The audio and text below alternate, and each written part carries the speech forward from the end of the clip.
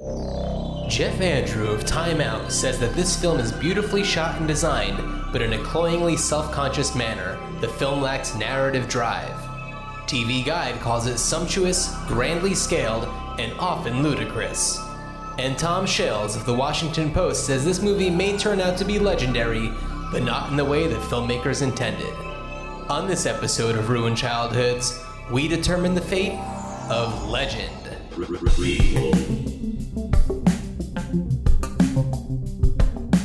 Sequel. Reboot. Which one will it be? It's the Ruined Childhoods podcast. Greetings, Starfighters, and welcome to our third installment of Ruined Childhoods Tom Cruise Month edition. We're Happy cruising Tom through Cruise October. Month, Dan. What? Happy Tom Cruise Month. How has your Tom Cruise month been? What have you been doing with the family to celebrate? We had cake tonight, actually. You had cake. Well, was that for Tom Cruise night, Tom Cruise month, or for your birthday celebration? 50-50.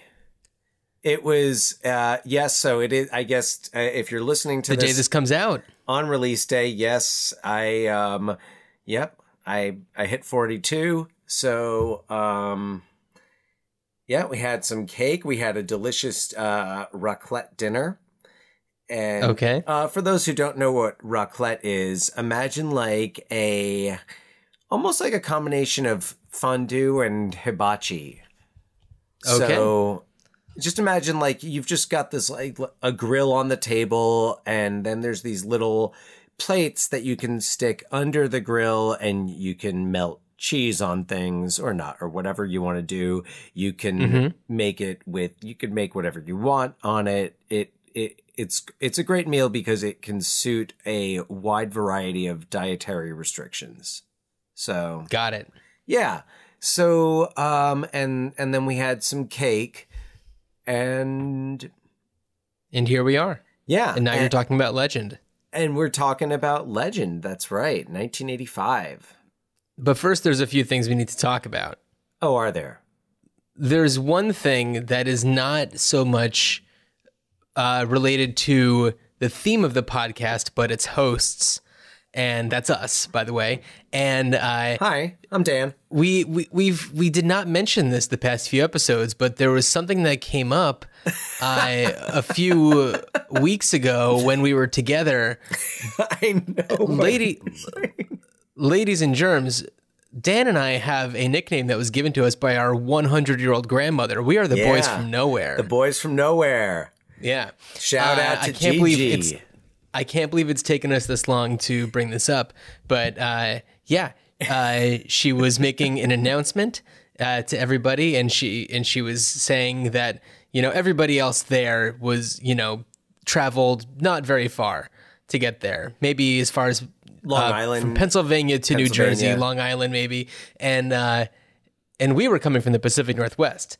But our 100-year-old grandmother has never heard of Seattle or Portland before. So when she was saying the boys came here all the way from, couldn't think of the names of the cities we're from or even the region, she said nowhere. So that's where we're from. But she was pretty quick with that. And in her defense, she has been to Seattle, though not in quite some time. So 99 years. I don't know. I mean, was she out in? No, I don't think she's been to Portland. I don't know. Nope. We'll have to. Not as far as I know. We'll have to check in on that. Yeah. Yeah. She also asked our brother Scott if he was real to his face. Because for anybody who heard the episode with Scott, what episode did we do with him? The Last Starfighter. The Last Starfighter. Yeah. Which he doesn't seem to remember ever watching, even though he watched it 5,000 times. Yes. Yeah, she questioned his reality and his own existence. She's not the first, though. She's not the first. And by the way, John, I don't know if you saw this the other day, but speaking of Scott, so I'm scrolling through on my Instagram feed, and this is from a feed that I use pretty much for school. So I follow the New York Times. I don't follow Scott on that one. I follow Scott on my personal Instagram. And we also follow him at Rune Childhoods Pod on Instagram. But then I'm scrolling through my teacher Instagram and I see on New York Times, that's the lead photo is, and I'll have to post this on our feed, but Wilry Grammett.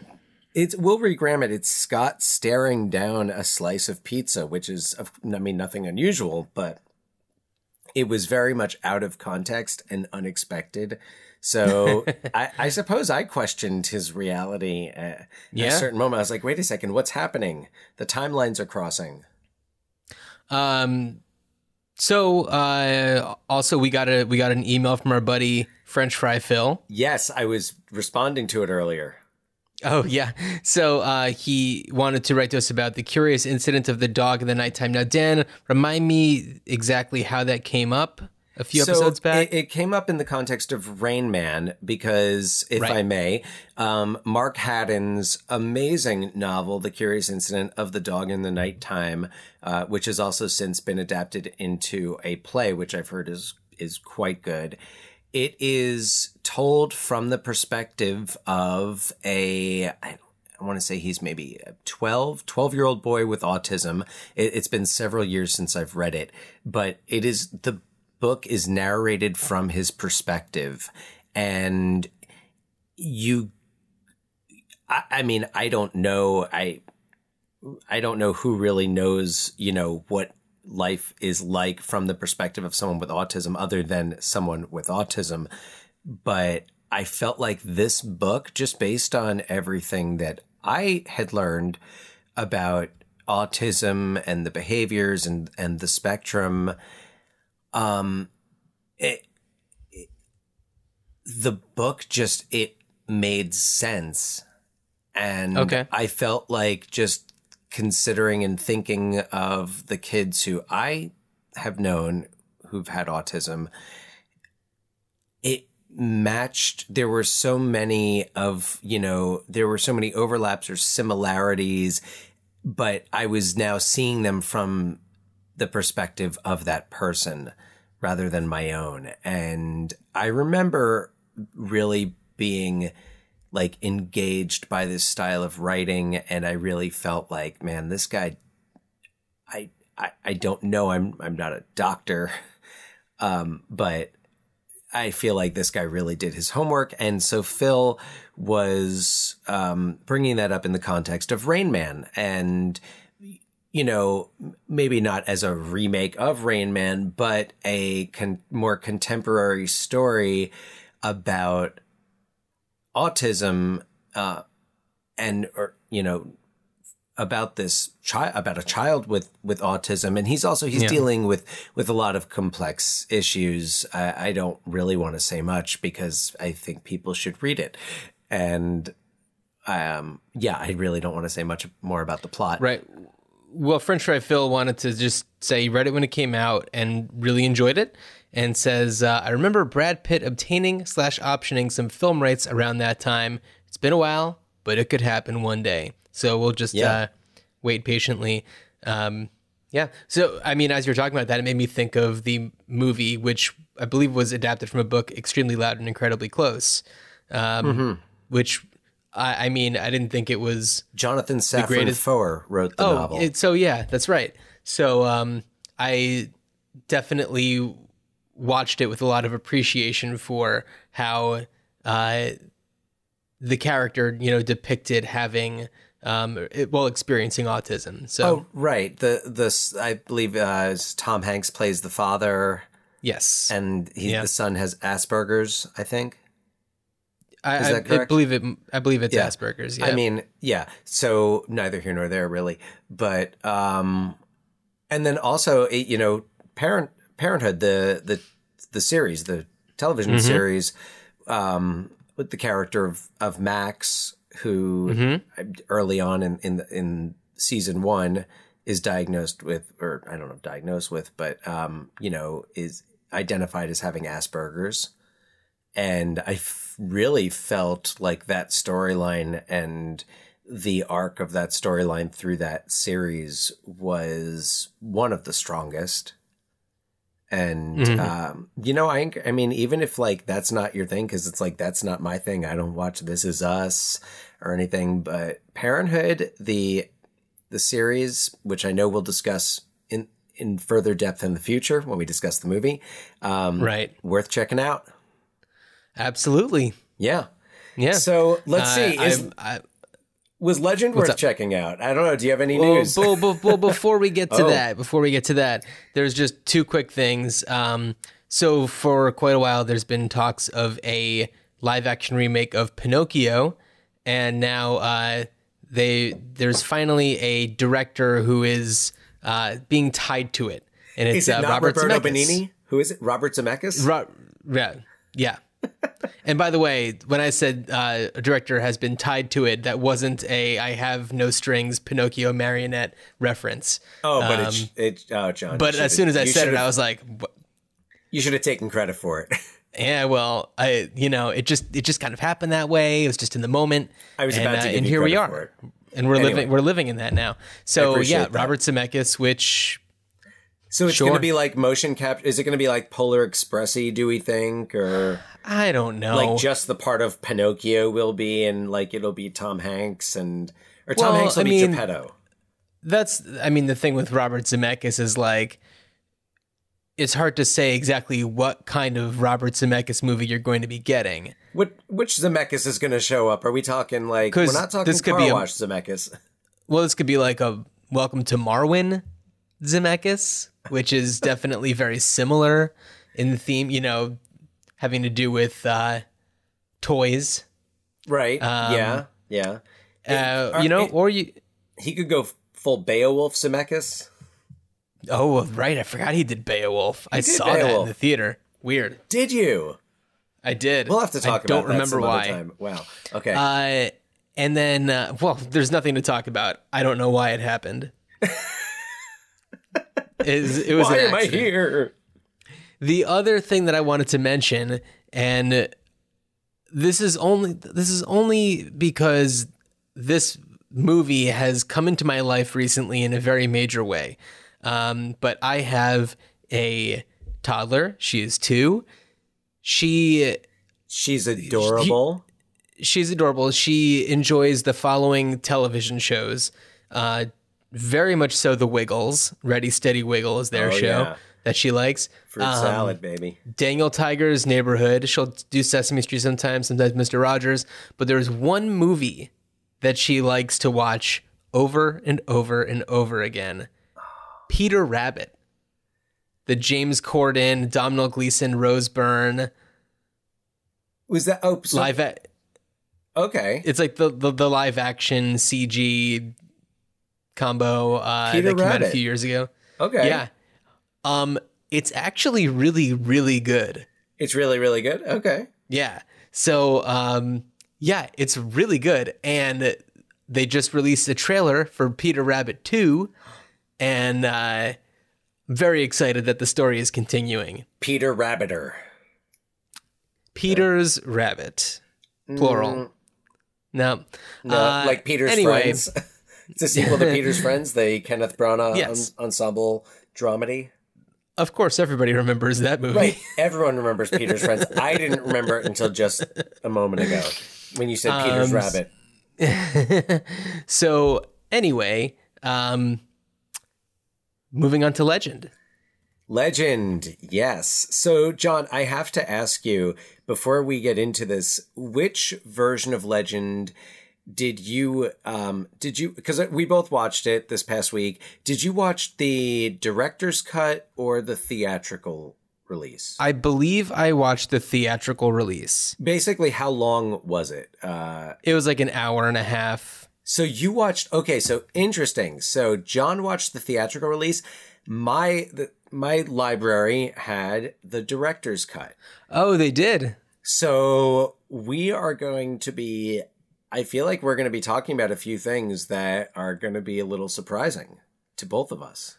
Well, hold on. Let me see.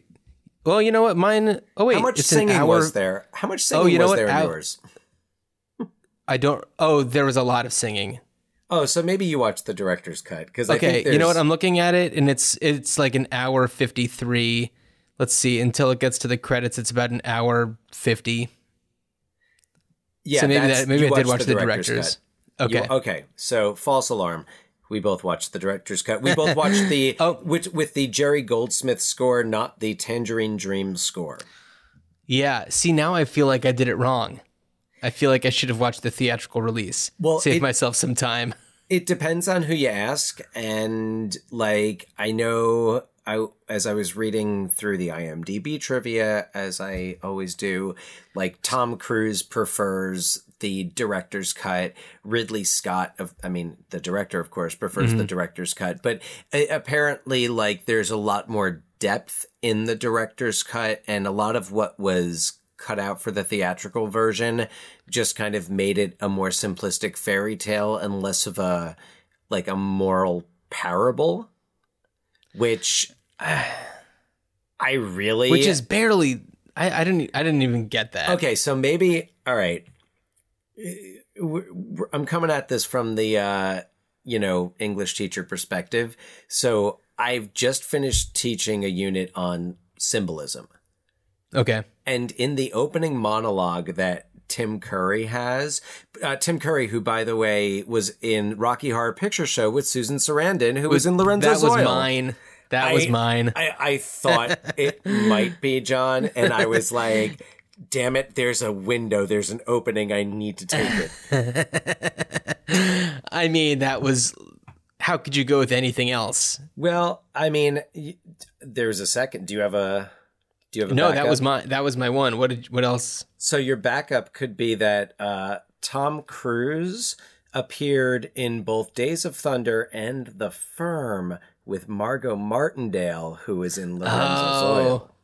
That's right. So I was watching Days of Thunder, and it was so funny because I was like, wait a second, what the hell? Like, that's Margot Martindale just keeping time when Tom Cruise shows up on his motorcycle and rides. Test drives the car. Right. I did watch that recently, and I only stayed awake for probably that amount of time. And I was like, oh, Margot Martindale, and then immediately conked out. I hope at least you thought, oh, Margot Martindale from Lorenzo's Oil. My mind was not there. I was very tired. Oh, so, boy. Okay, so you're talking about the opening monologue from Tim Curry. Yeah, and he's talking about, I spent at least a week talking about literary symbols, and my students made these posters, and it's all like, what does darkness represent? What does light represent? What does all this represent? What does this color represent? And as he's going through the monologue about how, as long as sunlight touches the earth, darkness will have to, remain in hiding. And I was listening to that monologue, and it just all hit me. I was like, there's so many. He's talking about so much, and morals, and there's so much of the, there has to be evil because good needs evil to coexist. It's basically like in the South Park movie when Satan sings his song. Yeah. Without evil, there could be no good, so it must be good to be evil sometimes, to quote Satan in the South Park movie. Man, now I've got to decide if I'm going to use that song to end the episode or Gump by Weird Al. It is you might have to do one of those Pulp Fiction radio station switches and just go between. Oh, good call. Yeah, all right. 25th anniversary of Pulp Fiction, by the way. I don't know that, I doubt that that's one we're ever going to focus an episode on, but that's one of my favorite movies. Anyway, so back to Legend. Yeah, a whole lot of symbols in Tim Curry's opening monologue. See, I feel like this movie wanted to be all about the symbolism. It wanted to be a much heavier movie, and I'm sure that in iterations of the script, it had all of those things in a more full, complete way.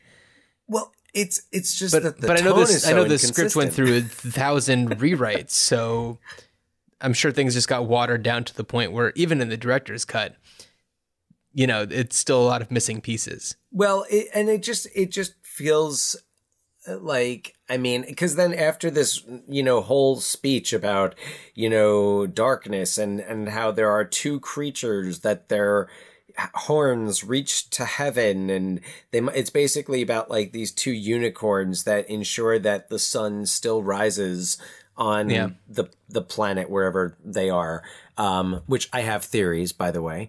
And it's basically like go out and kill the unicorns. So, Right. And he sends like these goblins out to kill the unicorns.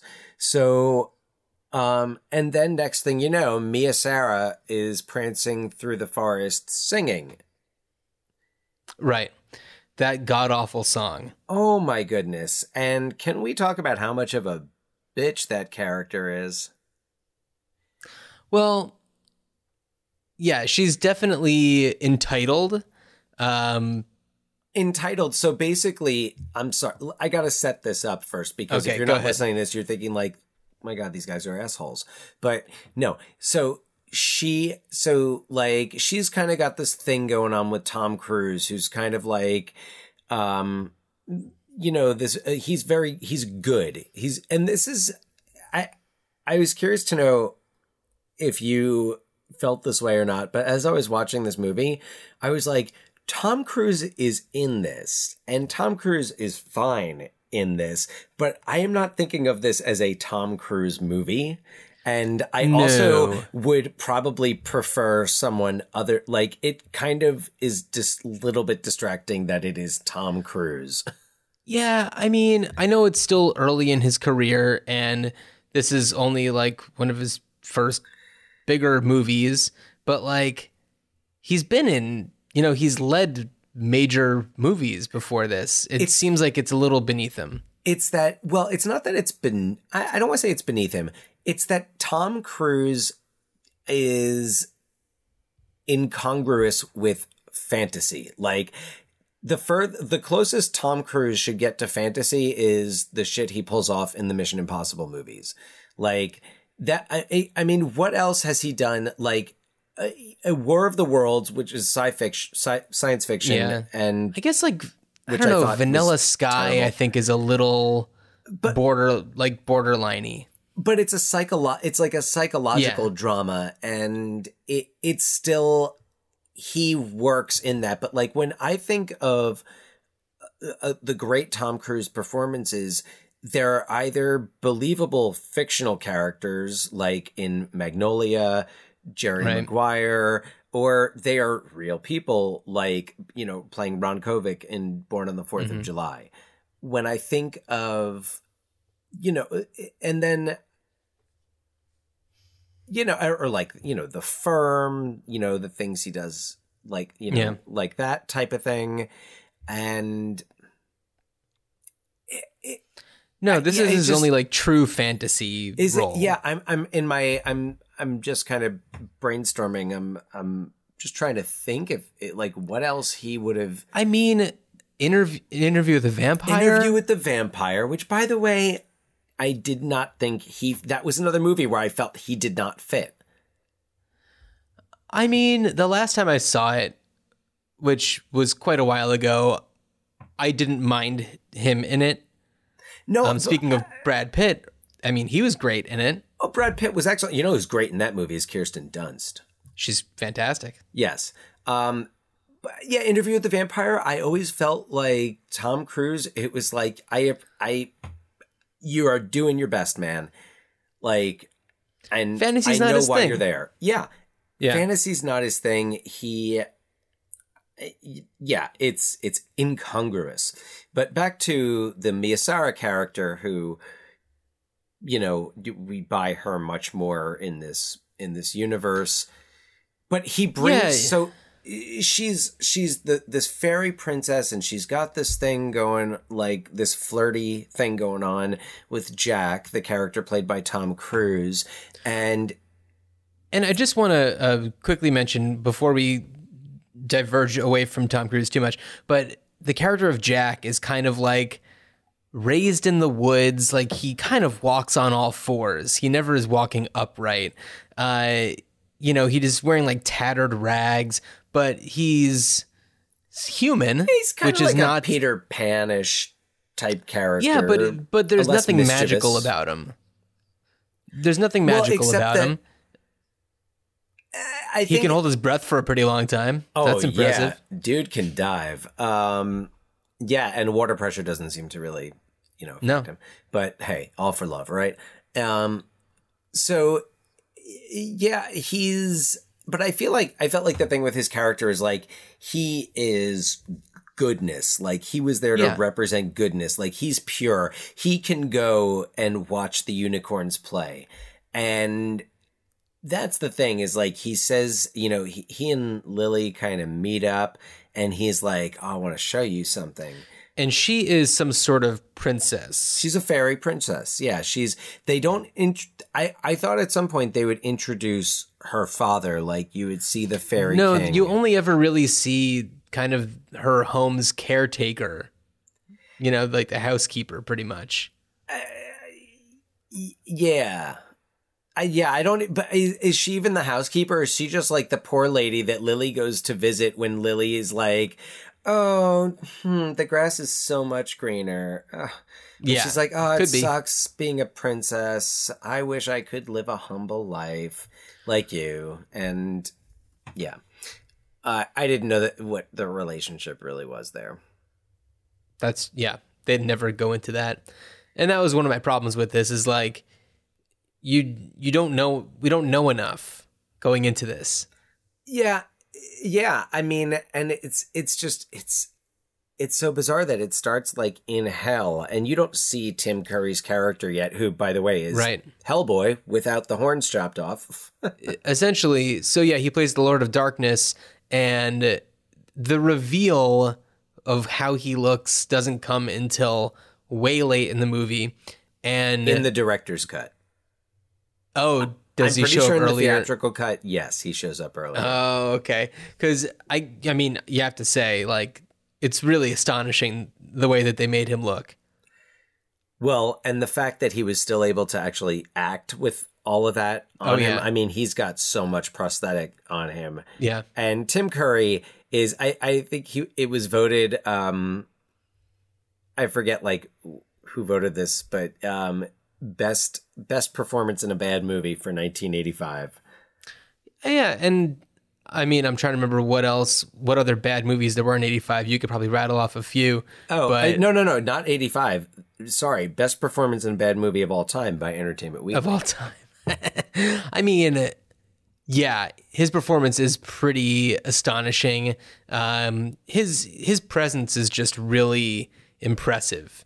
Though it was, I felt like, I remember when I originally saw this, I don't remember exactly when, I think it was like I taped it off HBO type thing. I feel like we've heard that before. Yeah.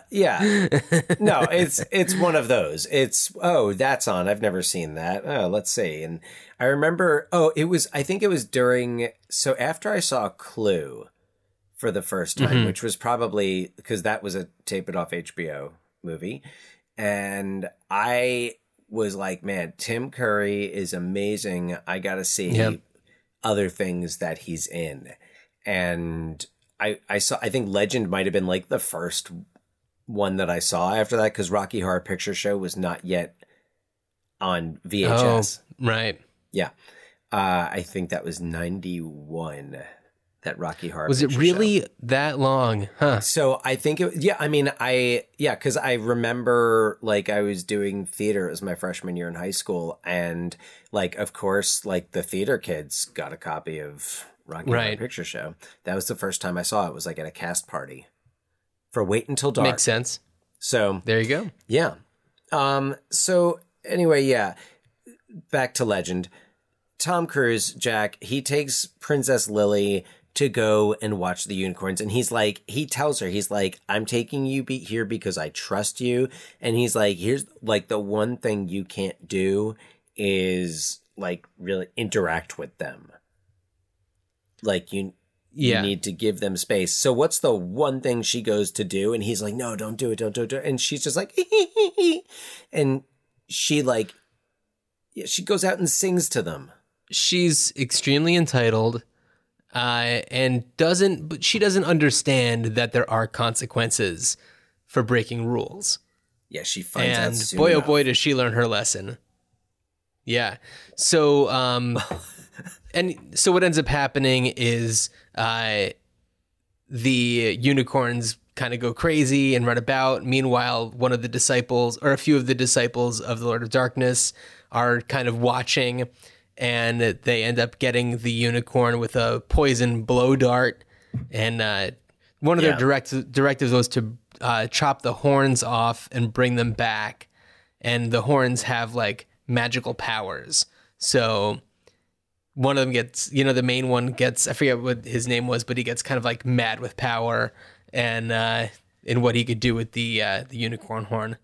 Well, and so, and by the way, so man, bad luck that the one day Jack is like, hey, I'm going to take Lily to see the unicorns, is the one day goblins are out hunting unicorns. Yeah, so, totally. And they were clearly told, get both horns. Yeah. They probably could have. Yeah, I think so too. They That's one of the probably things could've. I was wondering. Yeah. Like and they don't, like, it doesn't come up until they go back and Tim Curry's like, so what about the other horn? And they're like, say what? That's exactly how it went down. That is, say what? Yeah, exactly what happens. So John, sorry, I'm looking at my notes, and it just kind of interested me that Ridley Scott, I should double check and see, but I don't know that he did another film between Blade Runner and this movie. And Really? I was like, what's with the unicorns? Early 80s Yeah. Ridley Scott and unicorns. So you mentioned Gump earlier. Do you want to elaborate a little bit on who Gump is? Gump, who is accompanied by, I don't remember the characters' names, but one of them is played by Billy Barty. And he goes by Screwball in this movie, but I'm convinced Screwball. he's Gwildor Sr., which is why I'm convinced that this takes place in Endor. Eternia. I think it's in the Masters of the universe. I was thinking of, because Billy Barty, didn't he also do one of the, not the Star Wars movies, but wasn't he in like the Ewok show or something like that? Are you thinking of Warwick Davis? Warwick Davis. No. No, I know he was. Oh, so Billy Barty might have been in one of the Ewok movies, like the Ewok Yeah, I think so. Adventure. Yeah. But yeah, he was in Willow, but his voice in this, It's Gwildor. it's Gwildor. His makeup is like The ears. older Well, Gwildor. I was looking up information about the makeup artists and, designers and things like that to see if any of them had been the same people from Masters of the Universe or The Witches. Okay, And I'm glad you checked. None of which are true. What's that? No, I'm glad you checked because I was like, Oh, yeah. yeah, the witches. Yeah, because these goblins look so much like the witches. They really and do. I couldn't find any parallels. Had kind of a Dark Crystal vibe too, but not exactly that. Right. Yeah. So yeah, Gump is this magical nymph person. Yeah, I guess he's kind of like, is he like kind of a protector of the woods? Is that I think so. He wields a bow and arrow, and he's kind of just Puck. like this. It's like Puck from Midsummer Yeah. Night's Dream. Yeah, just this like intelligent, I don't know, little guy who's there Little- to help. Little guy with kind of a creepy old lady voice. Well, he was overdubbed by the same person who was the main like goblin. I think. Yeah. Yeah. I think I saw that, yeah. Yeah, so I mean, he's just there to help Jack. So okay, we forgot to mention that the that Mia Sarah's character, what's her name? Lily. Lily, that's right. So Lily gets kidnapped and brought to the Lord of Darkness, and it's Jack's mission. And this all happens while he is diving for her ring, because she was like, whoever finds this ring will be the one I marry. So that's when he dives into like she throws it off a bottomless cliff. Yeah, and he dives after it. It was the weirdest She throws thing. it off a cliff. So, yes, that's when the unicorn horn gets chopped off. Most of the world gets turned to ice, and she is then captured by the disciples of the Lord of Darkness and brought back. And it's then Jack's goal to go find her, and with the help of Gump and Screwball, the other one, and Blix, I want to say. Hans Blix? Like, Blix is the little light nymph. I thought that was fairy. Una. Isn't that Una? Una? Una? Maybe I'm mixing them up. Una Gata Davida? No.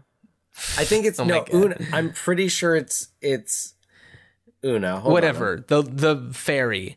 So the fairy who is in love with Jack and like will only reveal her yeah. true self to him, and then once she is out in the open, it's like, well, here I am. What are you gonna do? Yeah. Yeah. So anyway, it's complicated. It's not Blix- worth going into the whole thing. Blix is like one of the is that one of the goblins? like the red no Blix is one of the I don't know with Billy Barty. Billy Barty is Screwball, and then there's Brown Tom, and then Blix is the one with kind of like the red hair. I think the one who gets killed, whose like brain explodes. Oh yeah. This movie gets weirdly like gory. Well, it makes sense that I was watching the director's cut, because there was one moment when they fall into the like prison cells, and like Yeah. they see the one guy get carried away, and there's like the thug guy like stabbing somebody. Yeah, And it's I was like, really, this is PG? Yeah, I know. Yeah. I no, the director's cut is not PG. Well, I didn't realize I was watching the director's cut.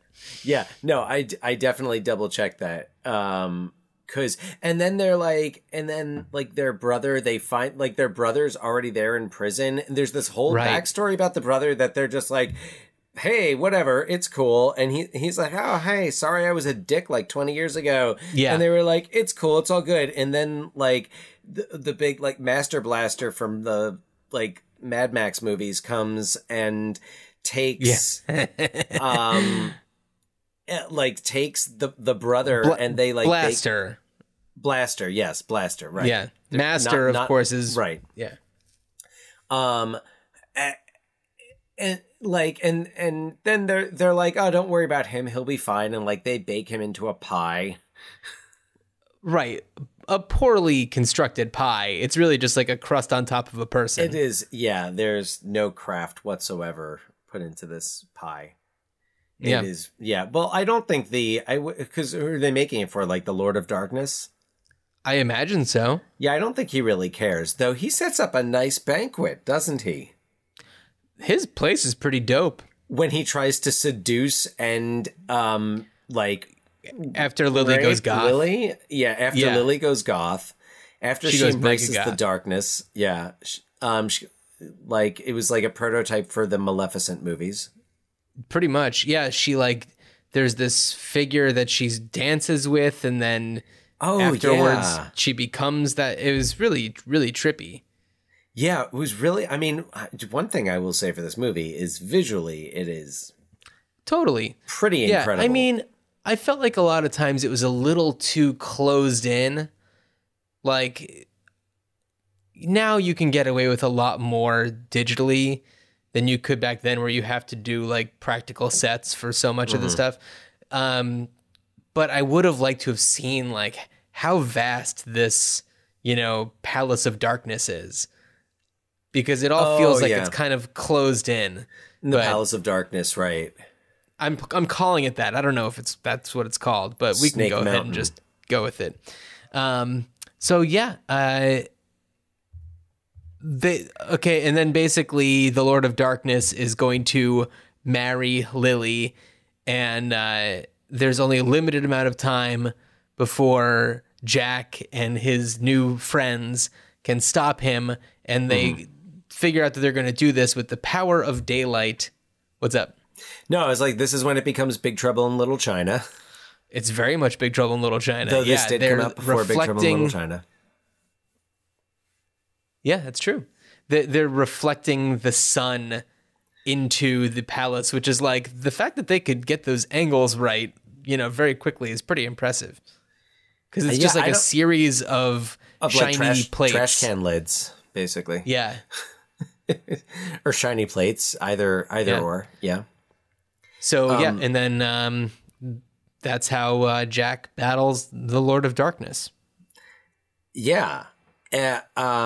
So it is definitely really bizarre. And so just to kind of go back to the like Ridley Scott's director's cut, and I'm paraphrasing here from IMDb's trivia, that it apparently the director's cut dives into the impurity of humans and their sins. It says Jack was supposed to be very lustful of Lily from the start, which doesn't really come across. No. It says, but eventually begins to love her. It says the leader of that Gump is a very angry person, which Gump comes across pretty angry. Yeah. Lily sometimes shows greed, and then the sea hag Meg Mucklebones, who's by the way played by Robert Picardo, the cowboy from Inner Space. Wait, what? Robert Picardo played I know Meg who you're talking about. Mucklebones. Crazy. Yes, Meg Mucklebones, who is beheaded after Tom Cruise is like, oh, hey, yeah, you're pretty hot. And then she's like, oh, really? And oh, yeah. And yeah, it was funny. But apparently, like Ridley, like one of the things that influenced him to recut the movie was like a couple of stoners walking out of a screening. Like apparently the commentary on it. But I'm guessing Universal had something to do with it, because yeah. Also, 1985, like they did like Brazil, when Terry Gilliam had to recut Brazil to kind of be a little more mainstream, though. Right. I wouldn't call the theatrical cut mainstream whatsoever. No, not at all. No, I can't imagine it being even crazier. I mean, have you ever seen the director's cut of Brazil? No, I haven't. Oh, unless dude. I haven't, I just thought that it Maybe. was. Well, if you haven't, maybe I've only ever seen director's cuts, and I think that I've only seen the theatrical releases. So that's interesting. I feel like some of that makes sense. But especially like, the Gump. What's up? Oh no, but I was like, you were saying like that there's a lot of things that don't make sense, and I'm reading this, I'm like, yeah, I get that, but especially with Jack being lustful. No, doesn't come across that way at all. It does not come. By the way, do you know who else was up for the role of Jack? Tell me. So I want to say that I have this written down somewhere, but Jim Carrey. Really? Jim Carrey was up for the role. I believe Robert Downey Jr. Okay. was up for the role. Rodney Downey Jr. Field? Rodney Downey Jr. Field was up for the role. And oh man, it was so funny. Sorry, I was listening. I'm going off on tangents left and right here, but I was listening to Mark Maron's interview with Woody Harrelson, and they were talking about Natural Born Killers, which and Robert Downey Jr. came up right before Rodney Dangerfield came up, and I was like, wait a second, that's another movie with Rodney Downey Jr. Field. Well, yeah, that's right. Excellent. But yeah, Johnny Depp. Yeah, I can see that. Yeah, I could see that. I mean, probably way more than Tom Cruise. Yeah, I mean, like 1985 Johnny Depp, like post Nightmare on Elm Street, definitely. Yeah. So I don't know. I just felt like there were a lot of things that were incomplete, and even though I watched the director's cut, it still felt that way. I felt like there was more to this world than we were like being shown, and there was a lot that we were probably expected to just be like, oh yeah, I'm sure that we would know that if we just existed in this world, but we don't. So that's, I think, one of my big issues with it. I agree with you there, John. And to kind of bring back another movie that we've spoken about recently, The Princess Bride. There were times when I was watching Legend when I felt I wish that The Princess Bride had more of the visual quality of Legend. Yeah. But I wish that Legend had more of the storytelling quality and consistency of The Princess Bride. Not necessarily. And imagine The Princess Bride with the score by Tangerine Dream. Yeah, or Jerry Goldsmith. I don't know what the Tangerine. That's the one that we heard. Yeah. But it's interesting that Tangerine Dream did the scores for this one and Risky Business. Right. Not Vangelis. Right. So I don't know. I'm just gonna launch into my. Go for it. So a sequel, who cares? Like it wasn't good enough to make anybody interested in seeing what happens next. Or really want to explore the world anymore, which is why I think that it does make sense to do a remake, because I feel like it's got good bones, you know? It's got a nice structure, nice foundation. Yeah, but it just wasn't complete. There was just so much more that I wanted to see, and I feel like now, because of the way that we can build worlds like visually in ways that couldn't really be done as much then, I think that it's a good time to actually revisit something like this. And clearly they'd have to rename Gump because seat's taken. Can't do Gump, can't do Gimp. No, you certainly can't. Just something completely 25th different. anniversary of both, by the way. No. And then as far as casting goes, like, I don't care who they put in there. Although I think for the role of, or the Jack character, I think Zendaya would be really good. I don't know if you've seen her in much, but she's fantastic. Yeah, I mean, I haven't seen the second Spider-Man yet, but she. Oh yeah, she's good in those. Yeah. The show Euphoria on HBO was like, she was fantastic in that. It's a crazy show. Yet. It's a really wild show. Yeah, working in a high school, I don't think that you should see that show. Yeah, that was kind of the sense I got. And I know that this is complete nonsense, but or a bit of a diversion from what we were just talking about. But Tim Curry as the Lord of Darkness reminds me so much of the portrayal of Satan in Tenacious D, The Pick of Destiny, played by Dave Grohl. Oh, by Dave Grohl. And he, like, I just want that to be in Legend. He's so good. Yes. That's, I mean, Tenacious D, Pick of Destiny, it certainly has its flaws, but that is a fun, we saw that together. Did we really? We saw in Philly. Doesn't surprise me. We did. It was when we were editing The Last Dance. The Last Dance. Yes. Cool. I mean, I've seen that movie so many times. It's hard to remember the first time, but thank you for reminding me. No, that one I remember, which is very surprising. So, that's what I was thinking along those lines. Like, I would love to find a filmmaker, and first to address casting, it doesn't matter. I think casting can be like a remake of this movie. Really does not need to adhere to much from the original, other than, like you said, the bones, because it has good. Like, the story is strong. The story is there, and I think it just kind of needs. And I mean, man, I'm a fan of Ridley Scott, but like. Ridley Scott, though, like, he's made so many movies, and, you know, he's missed the mark maybe not just as many times as he's hit the mark, but Yeah. he's got a pretty balanced record, and I don't know that this one comes up as what I would consider a Ridley Scott classic. No, but for a lot of people, it is a classic. It's beloved.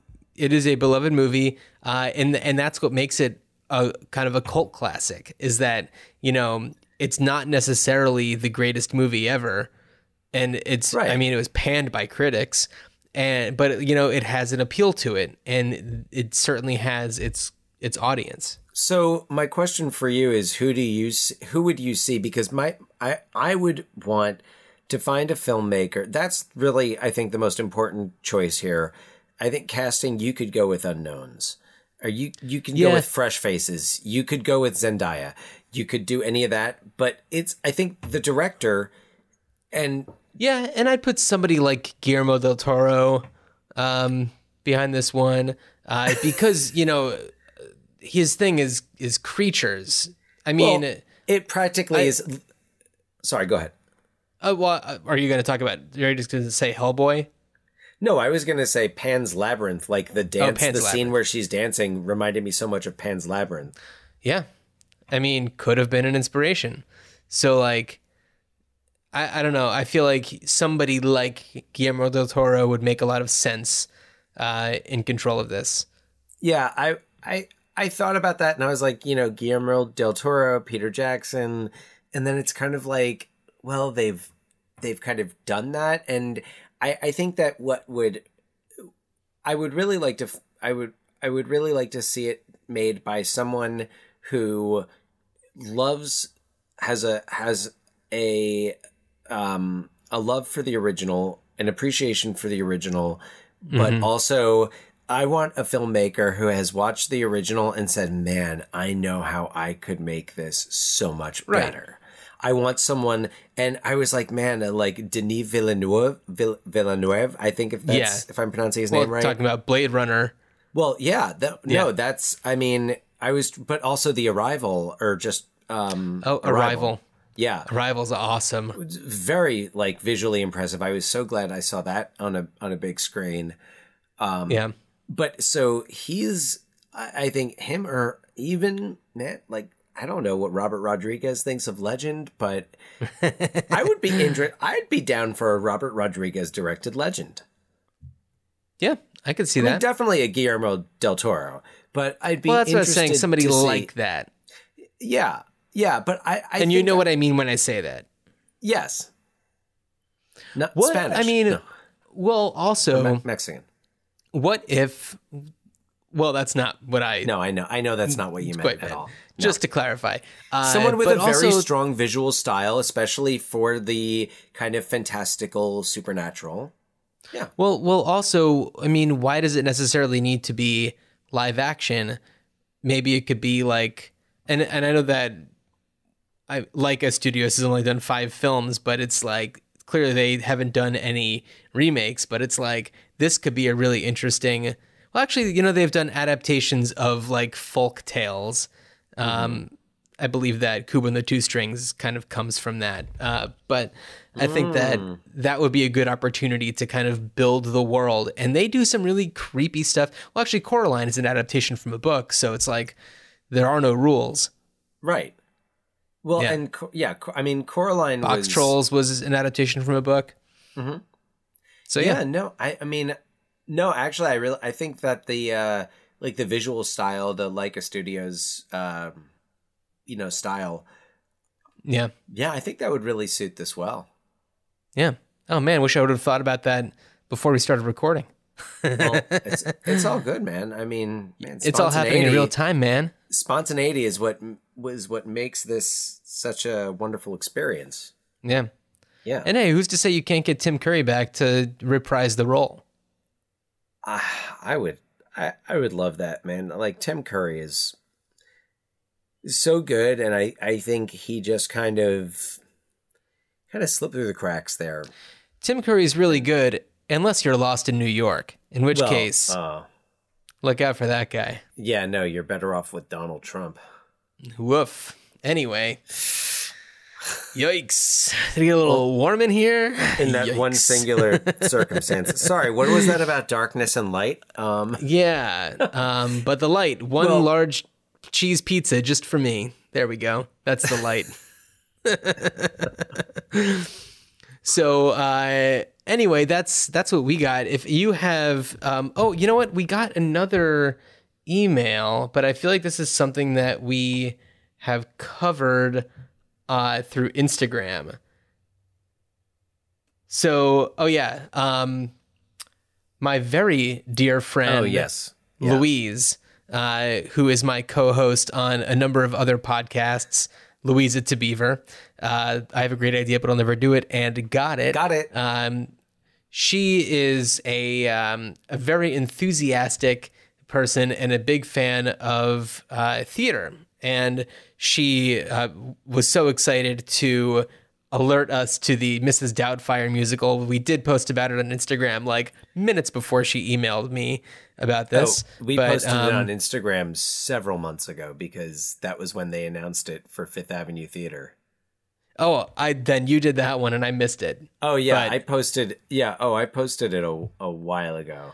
And then she also sent us a link for the Back to the Future musical. So I was with her recently and she was talking about how, I know that you like to talk about adapting things for the stage when we're on this podcast. And she was saying like, it's kind of, she feels that it's done maybe a little too much. Oh, so, absolutely. Yeah. So, but the thing is, it's like, who cares? It's not like this stuff is ever going to happen anyway.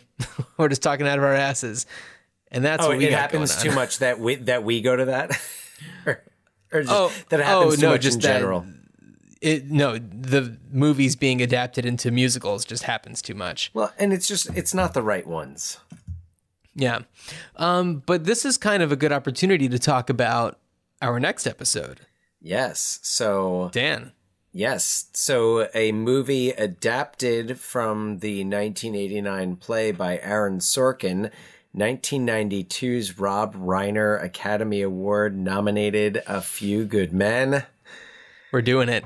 Which, as you may know, I will have a lot to say about as I'm currently directing that play at the high school where I teach.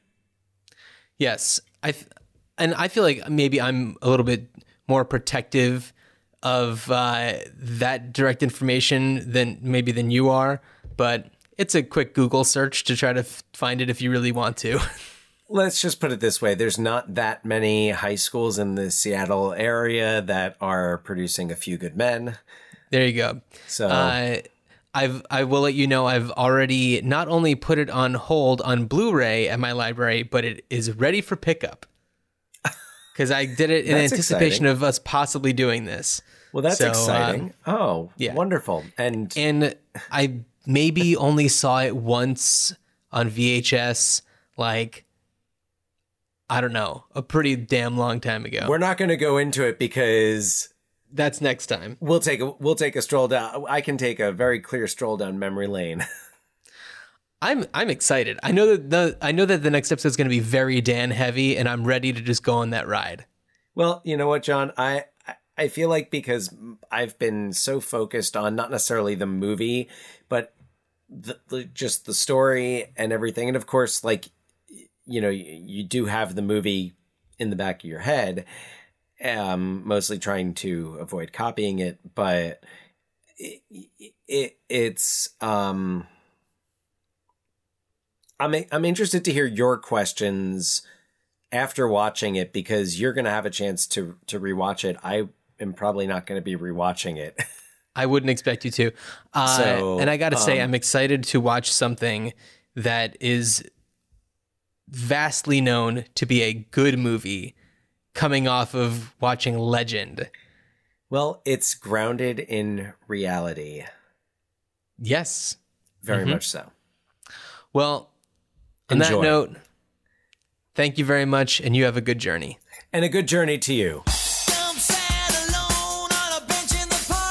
My name is Forrest, he casually remarked, waiting for the bus with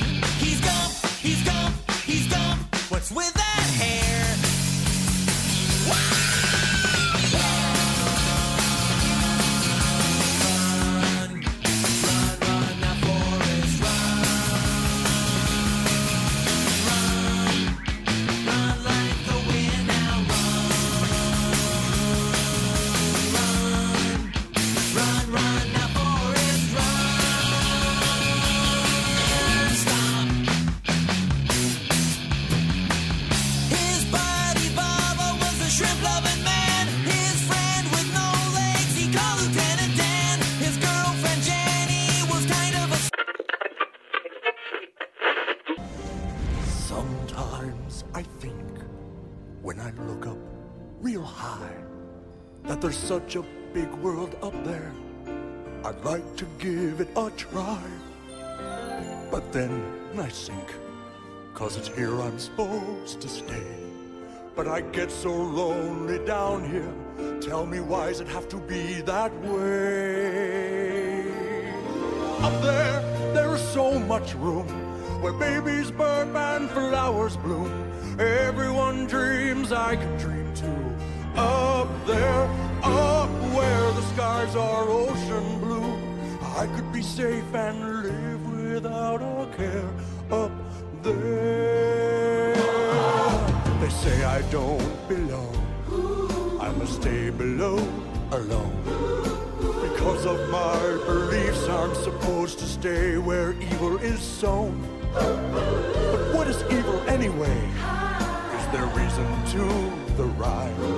Without evil there can be no good, so it must be good to be evil sometime. Up there is so much room, where babies burp and flowers bloom. Everyone dreams, I can dream too. Up there, up where the skies are ocean blue, I could be safe and live